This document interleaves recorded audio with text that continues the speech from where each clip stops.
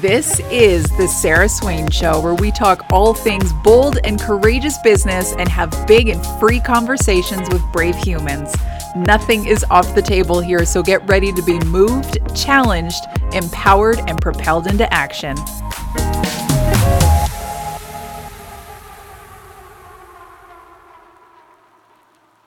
Welcome to the show, Rebecca. I'm so excited you are here. You have been someone that has inspired the living daylights out of me for a very long time now. So it's an honor to have you on the show. I would love for you to tell the people who you are. I know who you are, but some of the listeners may have never heard of you before and the incredible restaurant you run. We're going to dive into your story today. So do you want to just give a quick Coles Notes background of maybe where you were in Canada, the business that you run, and anything else that you may feel the folks would find interesting? Okay. My name is Rebecca. I live in Vancouver, BC, born and raised here. And I own a restaurant called Corduroy. It's in a smaller town called Kitsilano. And we've had the restaurant. Is it our 14th year this year? It's our 14th or 15th year this year. We've been in business. I started it with my partner, just the two of us. And obviously in the last couple of years, being in that restaurant industry, we got rocked with a bunch of things. I'm also a mother of 5. This is my 5th baby here. So I apologize for any noises that you may hear. And yeah, we had quite the sort of bold introduction into what it's like to speak against the narrative and get blasted through the media in a negative way. And it's been a wild journey, but I wouldn't change a thing for it because it's brought me to a lot of people, including you. But yeah, it's been kind of a wild ride.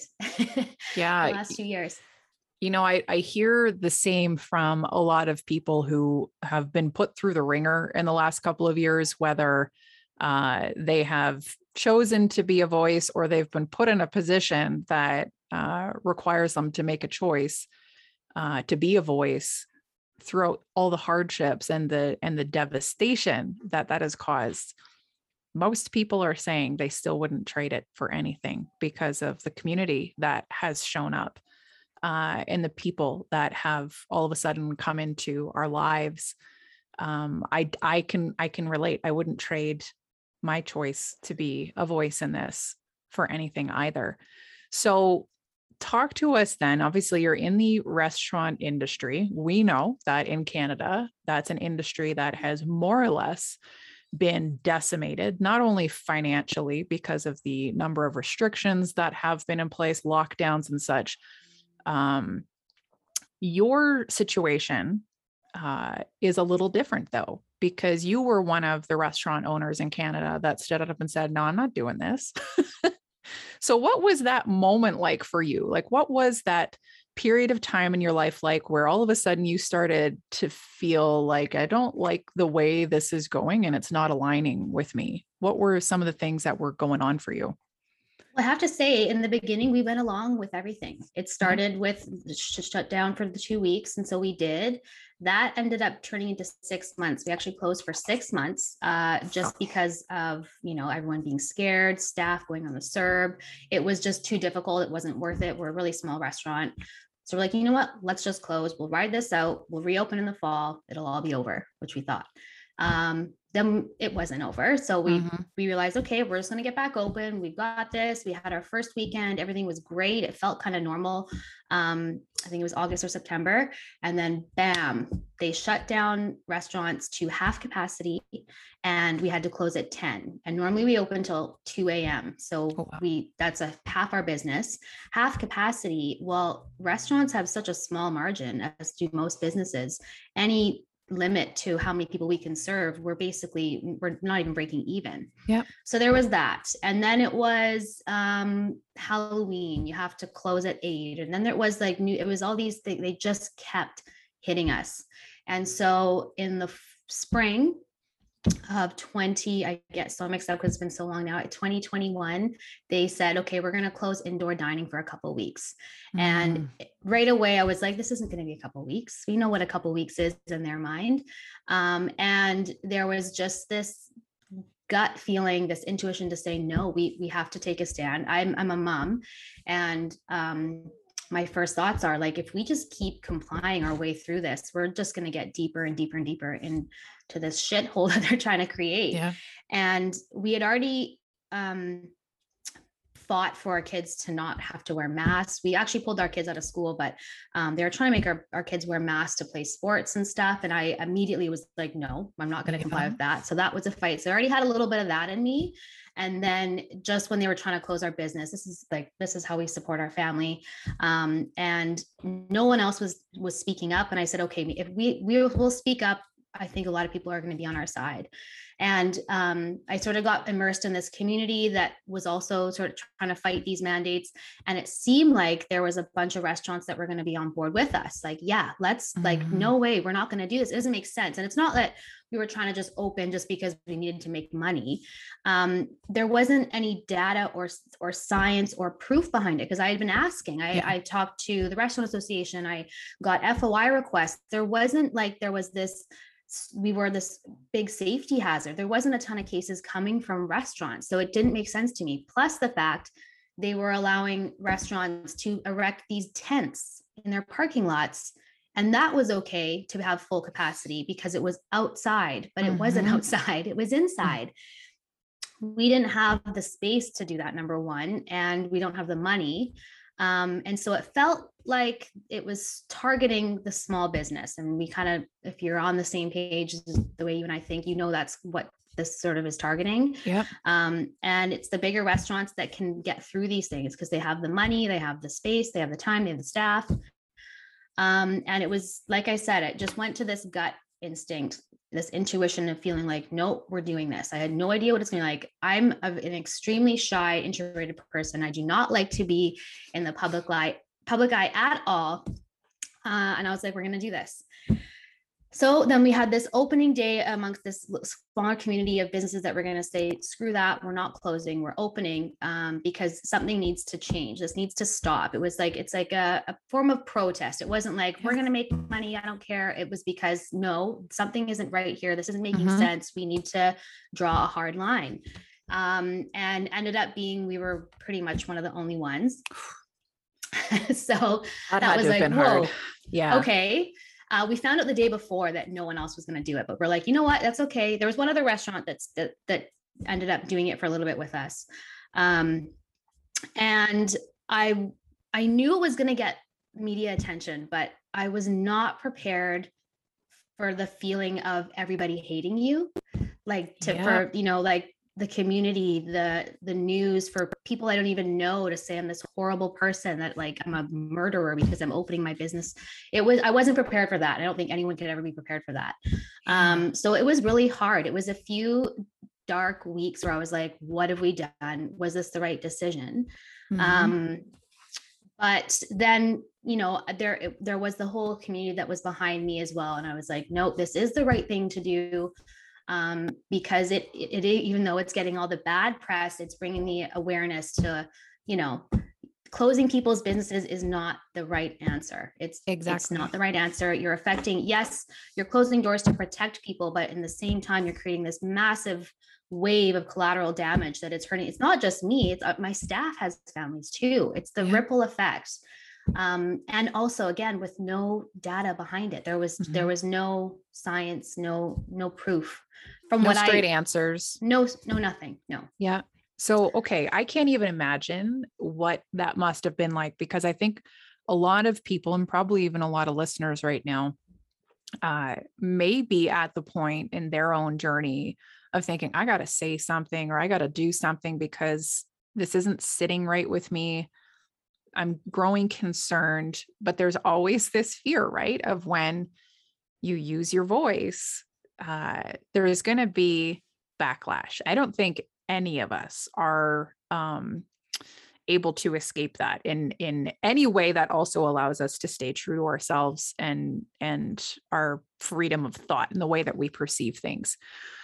So to be someone who has simply just decided to open their mouth on their Instagram account, I feel like you were burdened with a whole other level here that you had to navigate, because you became like publicity storm in British Columbia. And as you mentioned, you're someone who is perfectly fine kind of being behind the scenes, homebody, running a quiet little business, minding your own business, enjoying time with people in your life, your staff, and just kind of moving through everything, to all of a sudden being dragged through the media. What were those initial days like for you, where all of a sudden you mentioned, wow, I was not prepared to be hated. Here I was, I thought I was just taking a stand. I thought that I'm just expressing myself. A lot of people protest for a lot of different reasons in a lot of different ways. Why is this now coming at me? What was that experience like for you? Initially, it was panic and fear, instantly thinking like, are people going to try and find out where we live? There was like that whole major, oh my goodness, like we need to run and hide. I considered hiding out for a few weeks somewhere. So it was really scary at first, I'll admit that. But once it settled, once that initial fear settled, and I started to focus on the people that were supporting us, because there was also a ton of those people. Mm-hmm. I turned off the news. Told people, please do not send me any media article. Good move. I don't want to read it because it's Turn not off the true. news. Yeah.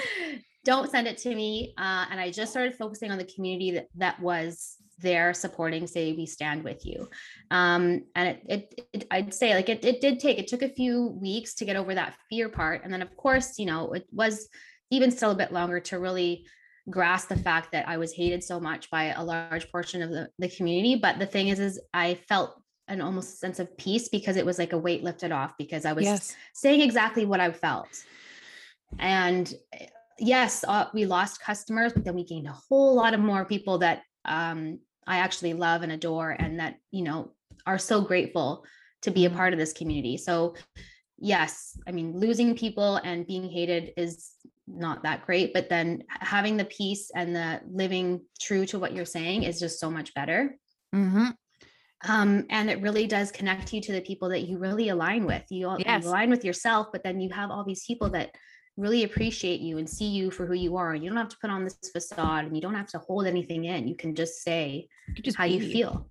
Yeah. Yeah. And it's so interesting though, that that's not the norm for us, right? Like it took something of this magnitude to more or less force us into living and breathing our own internal value system. And it's been eye-opening for me too, to realize just how guarded I had been around people, and how much I withheld from people in my life, because I'm like, hey, you're not going to accept me if you know this about me, or know that this is how I see things. And you have all these filters that are put up, but that seems to be something, it's like a thing of the past when you take a stand in something with this level of publicity. There's no going back to pretending to think or be or believe or perceive things in a way that is even remotely different from how you actually feel. I love too that you mentioned the focus on the community that was there to support you. And I think that'll be true for a lot of people, whether you were as public as your decision was, or whether it's more of a private inner circle thing that people are choosing to speak up within. The reason why now, you mentioned fear at the beginning, and rightfully so. And I know people even like Kristen Nagel, who have had people show up at their house and who have had threatening experiences because of the position that they've taken in a very public way. That fear is so real and it's so valid. But having that community of people that wouldn't have found you otherwise ended up being the thing that helped you move through probably one of the most terrifying experiences of your life. And I think that's an important message for the listeners, is to remember who's in your corner, because you could have one person come after you, one person, and it takes up all of your attention, all of your energy. Everything about what you think about all day long ends up going towards this person that has caused you harm or said something or commented on a media post. And we forget so easily about the hundreds of people that are behind us because that painful situation feels that much louder to us. So focusing on the community, I think, is a great point that you made. I also love that you talked about inner peace. I think that is probably one of the biggest gifts that people can give themselves right now. And especially in a world where we're literally torn apart in every aspect of everything, we're divided. Peace is typically not a word that people would use to describe their state, the relationship that they have with others, the relationship our country has with other countries. Peace is not a popular word right now, yet so many people who are using their voices or standing up for what they believe in are saying exactly that. I'm at peace. And it's hard for people on the outside looking in to really grasp that if they themselves have not settled into that space where they feel like, okay, I know that the majority of people that are viewing me right now, not a fan, don't really like what I'm saying, don't really like the choices I'm making, don't really like the direction I'm heading, don't really like the way that I'm managing my platform. There's a lot of them out there, but I'm sleeping better now than I ever have before. And that's directly related to inner peace because you're allowing yourself to just be who you are. But that mountain that you have to move through in order to arrive at that space is one that most people, they may get part of the way up and they're like, no, I got to go back down here. So how did you keep going? So now we're talking about a year, pretty much. If this kind of blew up on you last spring, you're a year into this. How now are you now the restaurant owner that gives other people hope, that makes the best reels ever, makes people laugh, brings people joy, coming from such like almost like a pit of your stomach, rock bottom space to being such a beacon of light for people? How did you manage to keep going when it was so brutal? Well, like I said, things, I got over that initial fear, and then it was the summer and we had so much support at the restaurant after taking that stand. We had a whole new crowd, a whole new community, and the restrictions sort of lifted through the summer. If you remember, I think that they dropped the masks and everything sort of seemed to inch back towards getting closer. And then the looming vax passes came in and we're like, oh, here we go again. Yeah. We knew it was coming, but it was like a little glimmer of hope, like maybe they won't come into effect. And then we got the actual confirmation, nope, they're coming in. Immediately it was no. There wasn't even a question that we were going to try and check and not check. It was immediately, we're not checking. We're going to be public about not checking, and we're going to fight this. I don't care if we're the only restaurant doing it. We've been through this before.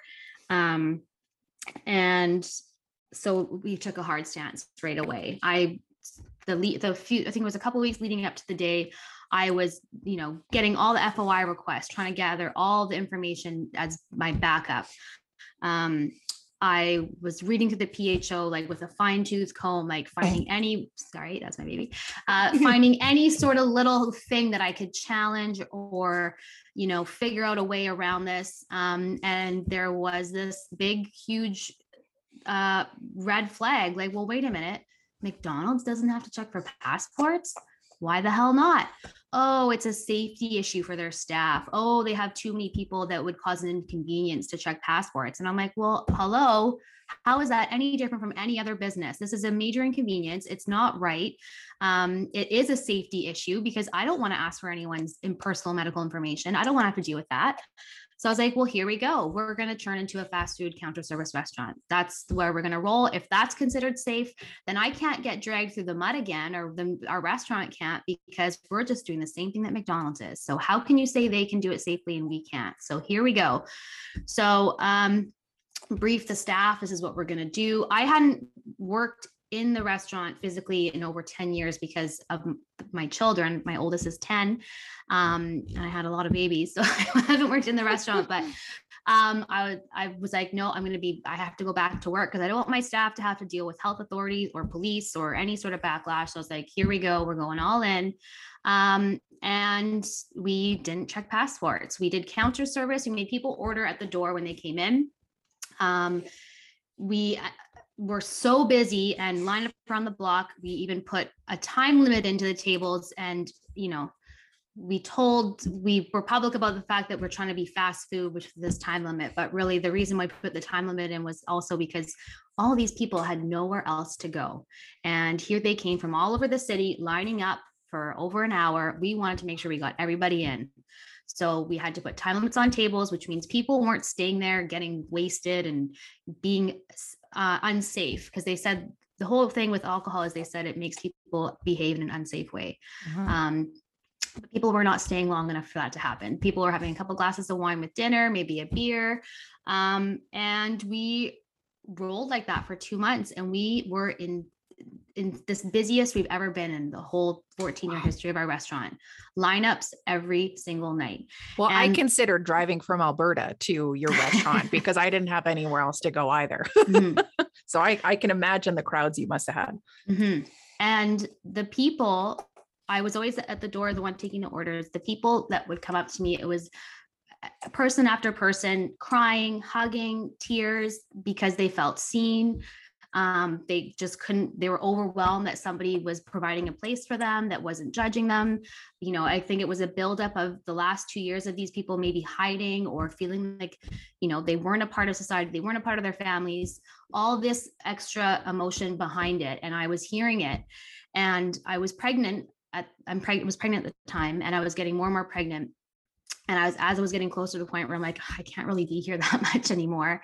I was like, okay, I need to keep this community. I need to give people this hope, because that's what when they would come into the restaurant, there was just like tears of joy and hugs, and they were just so grateful. I wanted to carry that on with me not being at the restaurant and provide a space from, far away, I guess. Right. So that's where the Instagram turned into me, making light of, or making fun, or making jokes of, or just creating a positive space, rather than, because, we all share the doom and gloom information, which is important because people need to see it, but we also need to sort of make fun of it, because if, the saying, if you don't laugh, you cry. And I say that a lot now.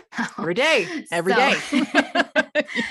So, so that's how that Instagram sort of took off, and it really, really grew from there. Because I think, like I said, people just needed to feel seen and feel heard, and just have a space where they're not considered these lepers of society. So that's what gave me hope to keep going. That's what's gotten me here, and where I have so much, they say that the journey of personal growth is always hard, but on the other side, that struggle in the beginning was all worth it, because now I do have the confidence. I have the belief that, that we are going to make a huge change. I still, think we still are going to have some hard times ahead. But I was watching your live this morning. We have till 2020 to 25 to deal with this person marathon. that's in charge. But this community is growing at warp speed. It is. The amount of people that are coming out, the amount of people that are speaking up, and we just have to thank the people that are trying to squash us, because it's just making us stronger. That's such a great point you bring up, because, I'm sure you probably get a lot of messages too, when sometimes you share the doom and gloom. It can create that sense of panic or fear in people that may cause them to feel hopeless, or may cause them to feel like things are getting worse instead of better. But I completely agree with you that the harder they press on us, the more people like us pop up that maybe have been dormant until now. And it took that one new level of overreach or control to have that next person say, enough is enough. We got to start pushing back, or we got to start asking different questions. And I believe that if it wasn't for this level of chaos and destruction and carnage and control and deceit and dishonesty, that the majority of us wouldn't have a clue what is going on in a plethora of things. And we certainly wouldn't know one another, and we wouldn't have the community that we have now. So, when things are brutal and when that new layer of what the hell are they doing now comes, which they've shown us they will just continue to do this, we know that it brings more people into our spaces and we get stronger and this community grows. And like that's the beauty of all of this. I got a question for you though. All of the people that really came for you, not in the good way, maybe were jumping on social media or mainstream media posts about you and just not being kind. Do you think that if you had the opportunity to sit down with some of those people, that they would understand why you did what you did? Or do you think that these people are hopeless when it comes to potentially seeing another side of this? I think there is a large portion of those people that are realizing where I was coming from, and that things don't add up. But I also think there is a portion of people that are just so far deep into this, they don't want to admit that they've been taken advantage of.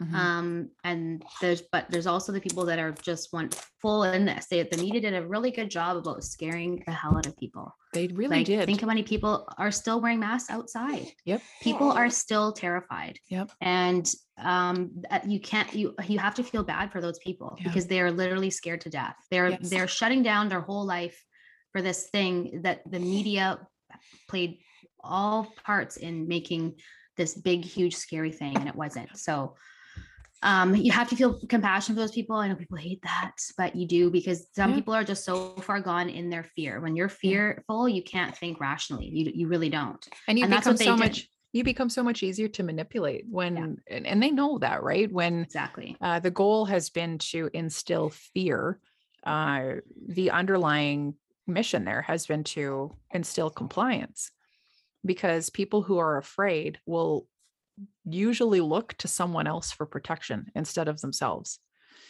So when that protection is coming in the form of mandates and restrictions and bylaws and all these other things that came down the pipeline, that to them is safety. It's the solution for their fears. And then therefore people like you become the danger.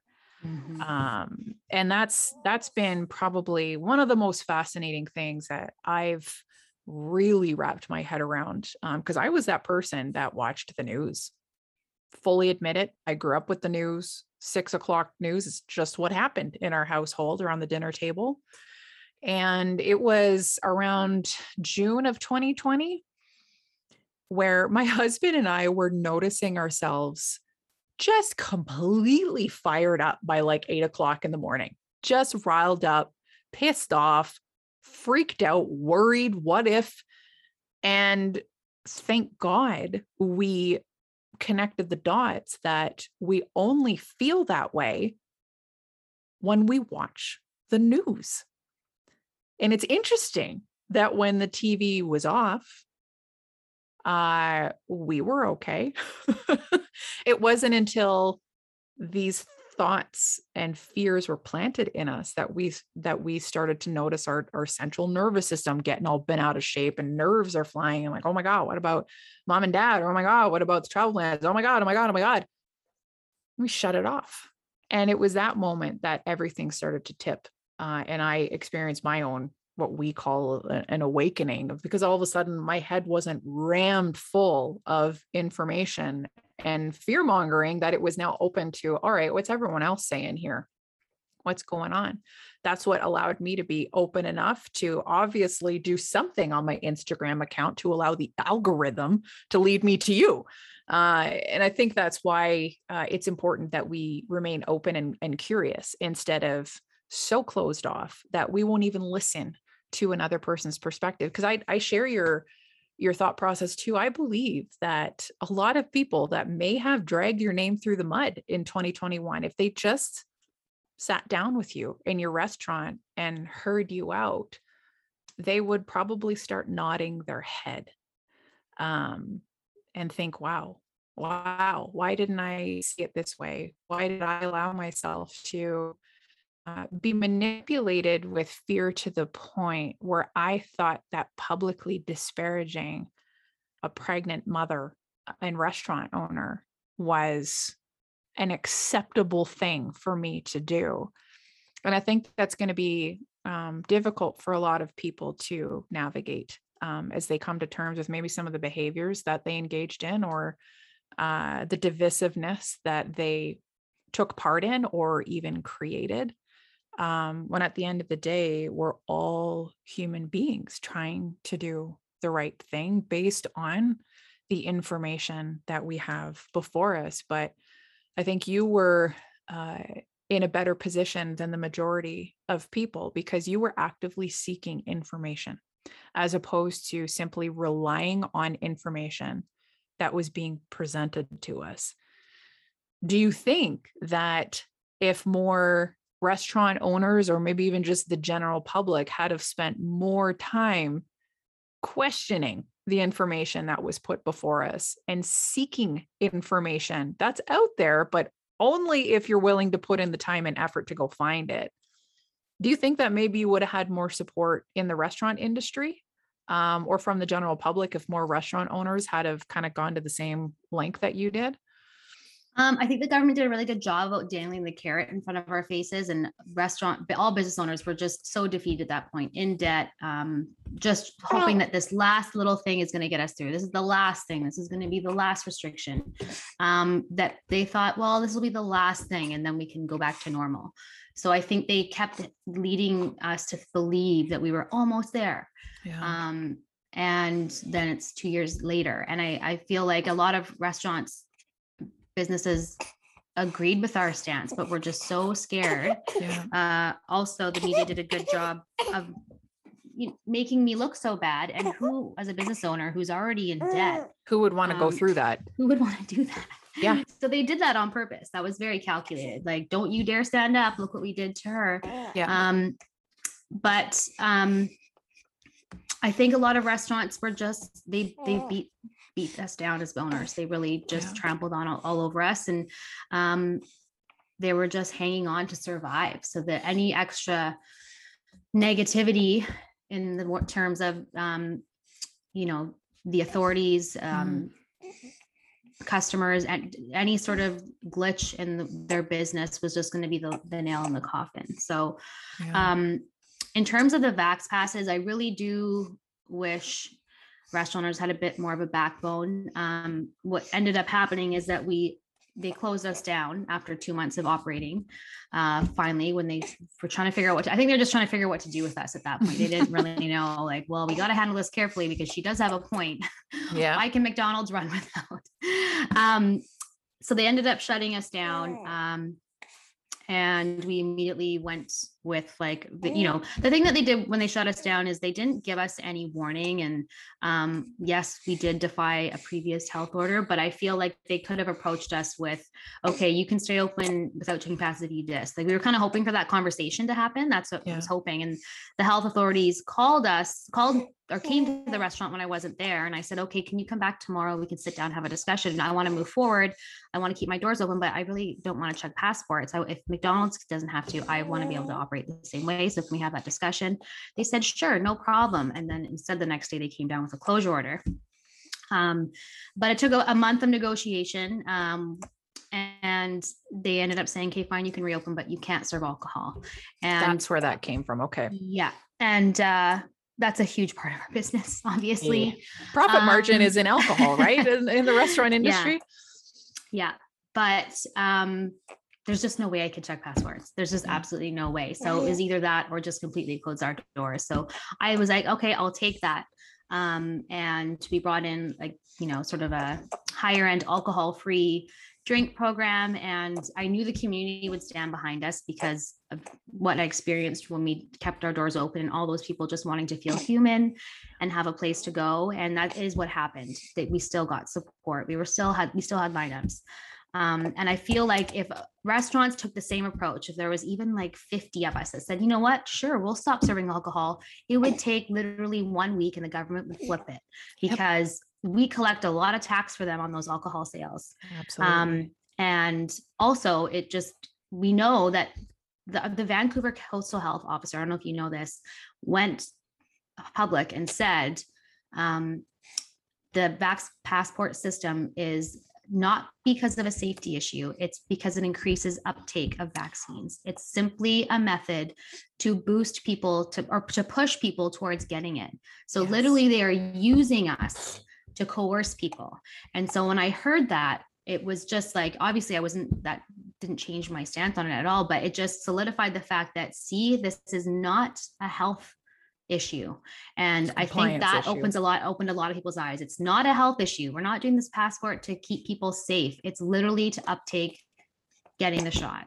So I think if restaurants just took that stance, like, fine, we'll just drop our alcohol, it would take a week, because it eliminates that fact of, then people have somewhere to go. So then they don't need to go get that thing to go into a restaurant. Exactly. So I don't know. I'm hoping if this happens again, that I think, like you said, it's making more and more people aware, and more people pop up and say, okay, no, this isn't right. We need to put an end to it.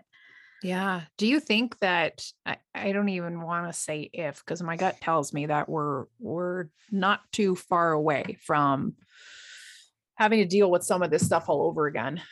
Do you think that, if the restaurant industry is finally, especially in BC, because you guys were one of the last, finally being able to operate without all these restrictions, and, business starts to pick up again and things start to feel normal again, if come time for the fall, we're in April now, come time for the fall, they strike down again and say, we're back to restrictions, we're back to mandates.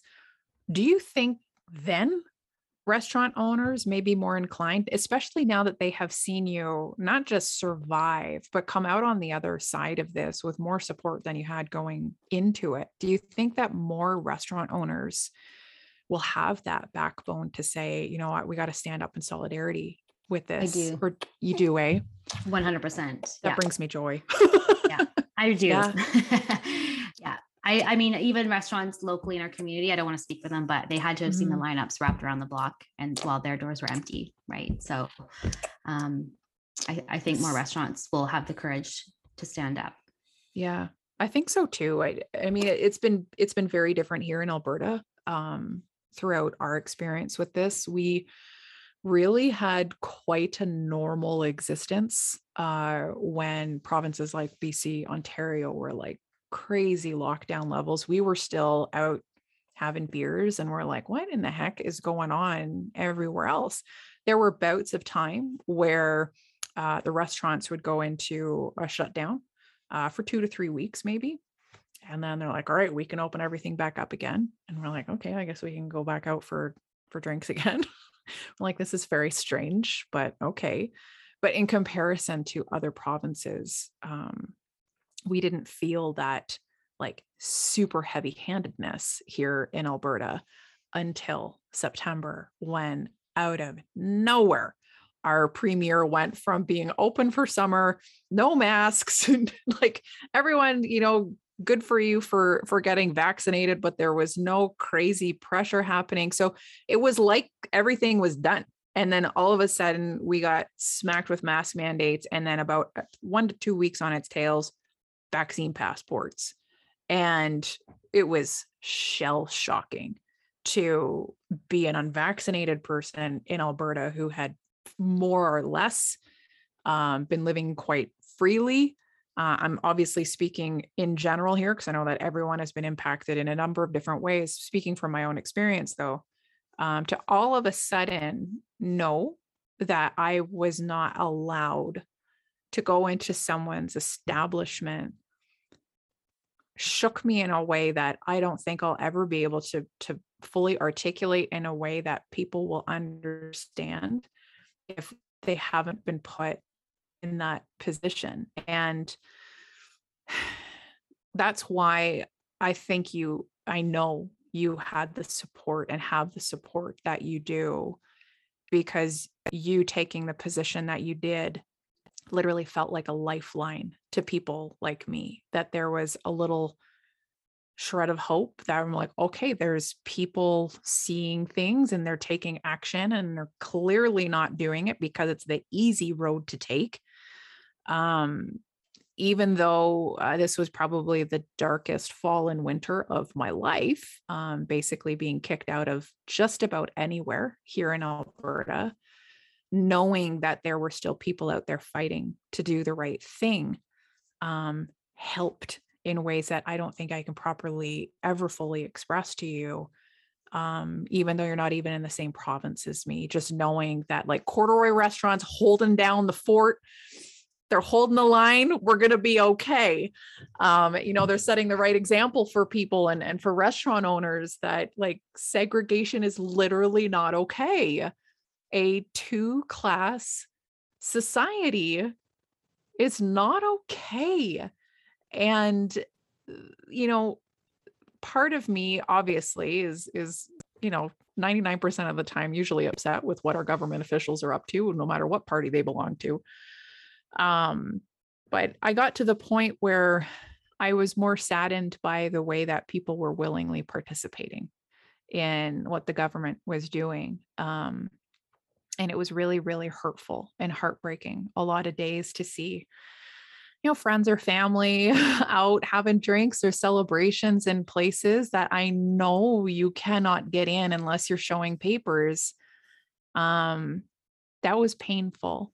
Because it just kind of really further exacerbated just how ostracized people had been. So and I know that you probably get these messages all the time, but I just want you to know how impactful that decision was that you made, that clearly was not the easy thing to do, but it was the right thing to do. And how much of a lifeline it tossed so many people all across Canada. To know that, okay, not everybody hates us and thinks that we're out to kill everybody's grandmothers. There are people out there that do still care about our rights. There are still people out there that are willing to fight and take a stand when you're having a world of hurt thrown at you. But it's people like you that make a difference. And I'm sure in those initial days when you were literally hiding or at least wanting to hide out of fear for your own safety, you're probably thinking, what in the hell did I just do? And have I ruined everything? I think if more people knew what was on the other side, the love, the unity, the support, the growth, the camaraderie, the support for the business, that more people will follow suit. So thank you is basically what I'm trying to say, because I don't think anyone realizes how important this work is, and how you're helping to protect the future generations from having to walk the same dreadful path that you had to. Because if we all just sat back and said, this is totally fine, nothing's wrong with this, this is totally acceptable and respectful and not at all damaging to any one human being, it would be the next generation that's left to do the fighting. Is that a big motivating factor for you when you think about the next generation, especially having 5 children of your own? Is that something that propels you forward when it feels maybe not worth it on some days?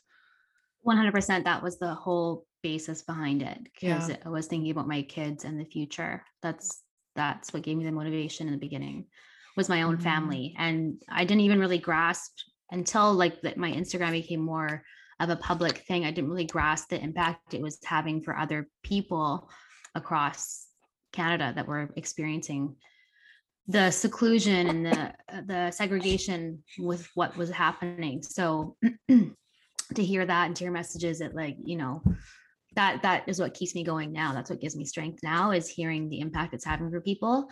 And just creating this community. I think just that connection, that we're not alone in this. There are many of us out there that agree that this is not okay, and that, we need to do something to put an end to it. Yeah. Amen to that. Last question I have for you. Is there anything that, looking back, you would have done differently?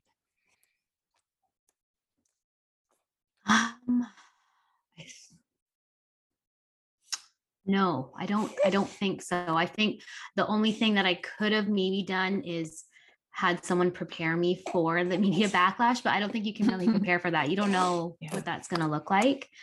I think things happen the way they're supposed to happen. I'm someone that believes that things happen for not a reason, but that you're on that path and things do have to happen a certain way in order to get to a certain point.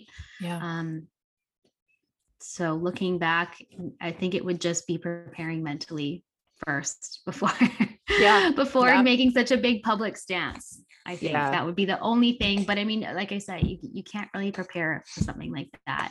And it does make you stronger. It really does. And it's a whole growth that happens with that.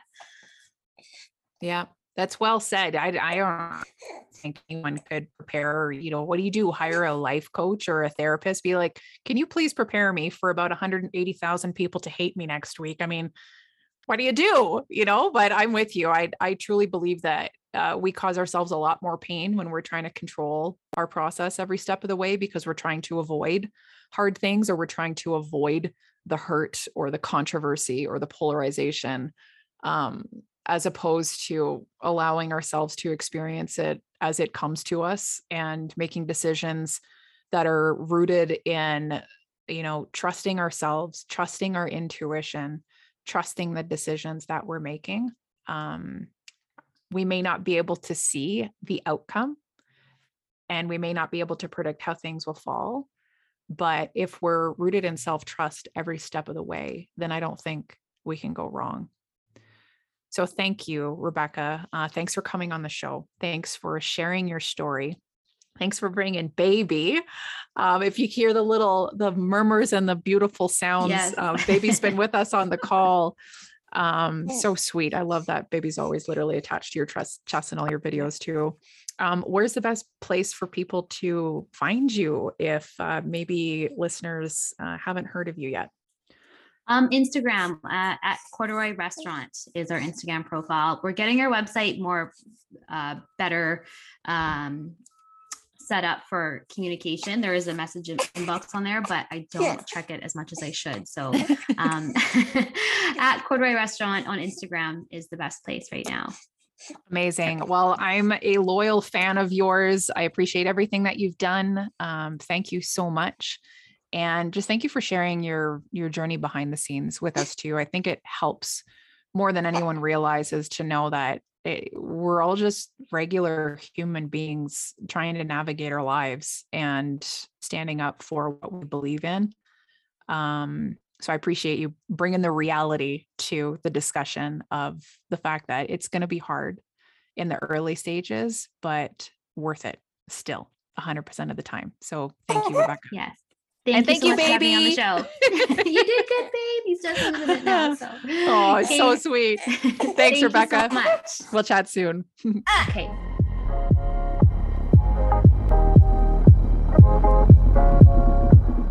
Thanks for listening to this episode. If you need support to grow or start your business online, be sure to connect with me at www.businesswithsarah.com/connect or send us an email at team@businesswithsarah.com. If you loved this episode, be sure to share it with a friend and leave a 5-star rating on your favorite platform to help me reach more listeners. Until our next chat, be courageous and take some action.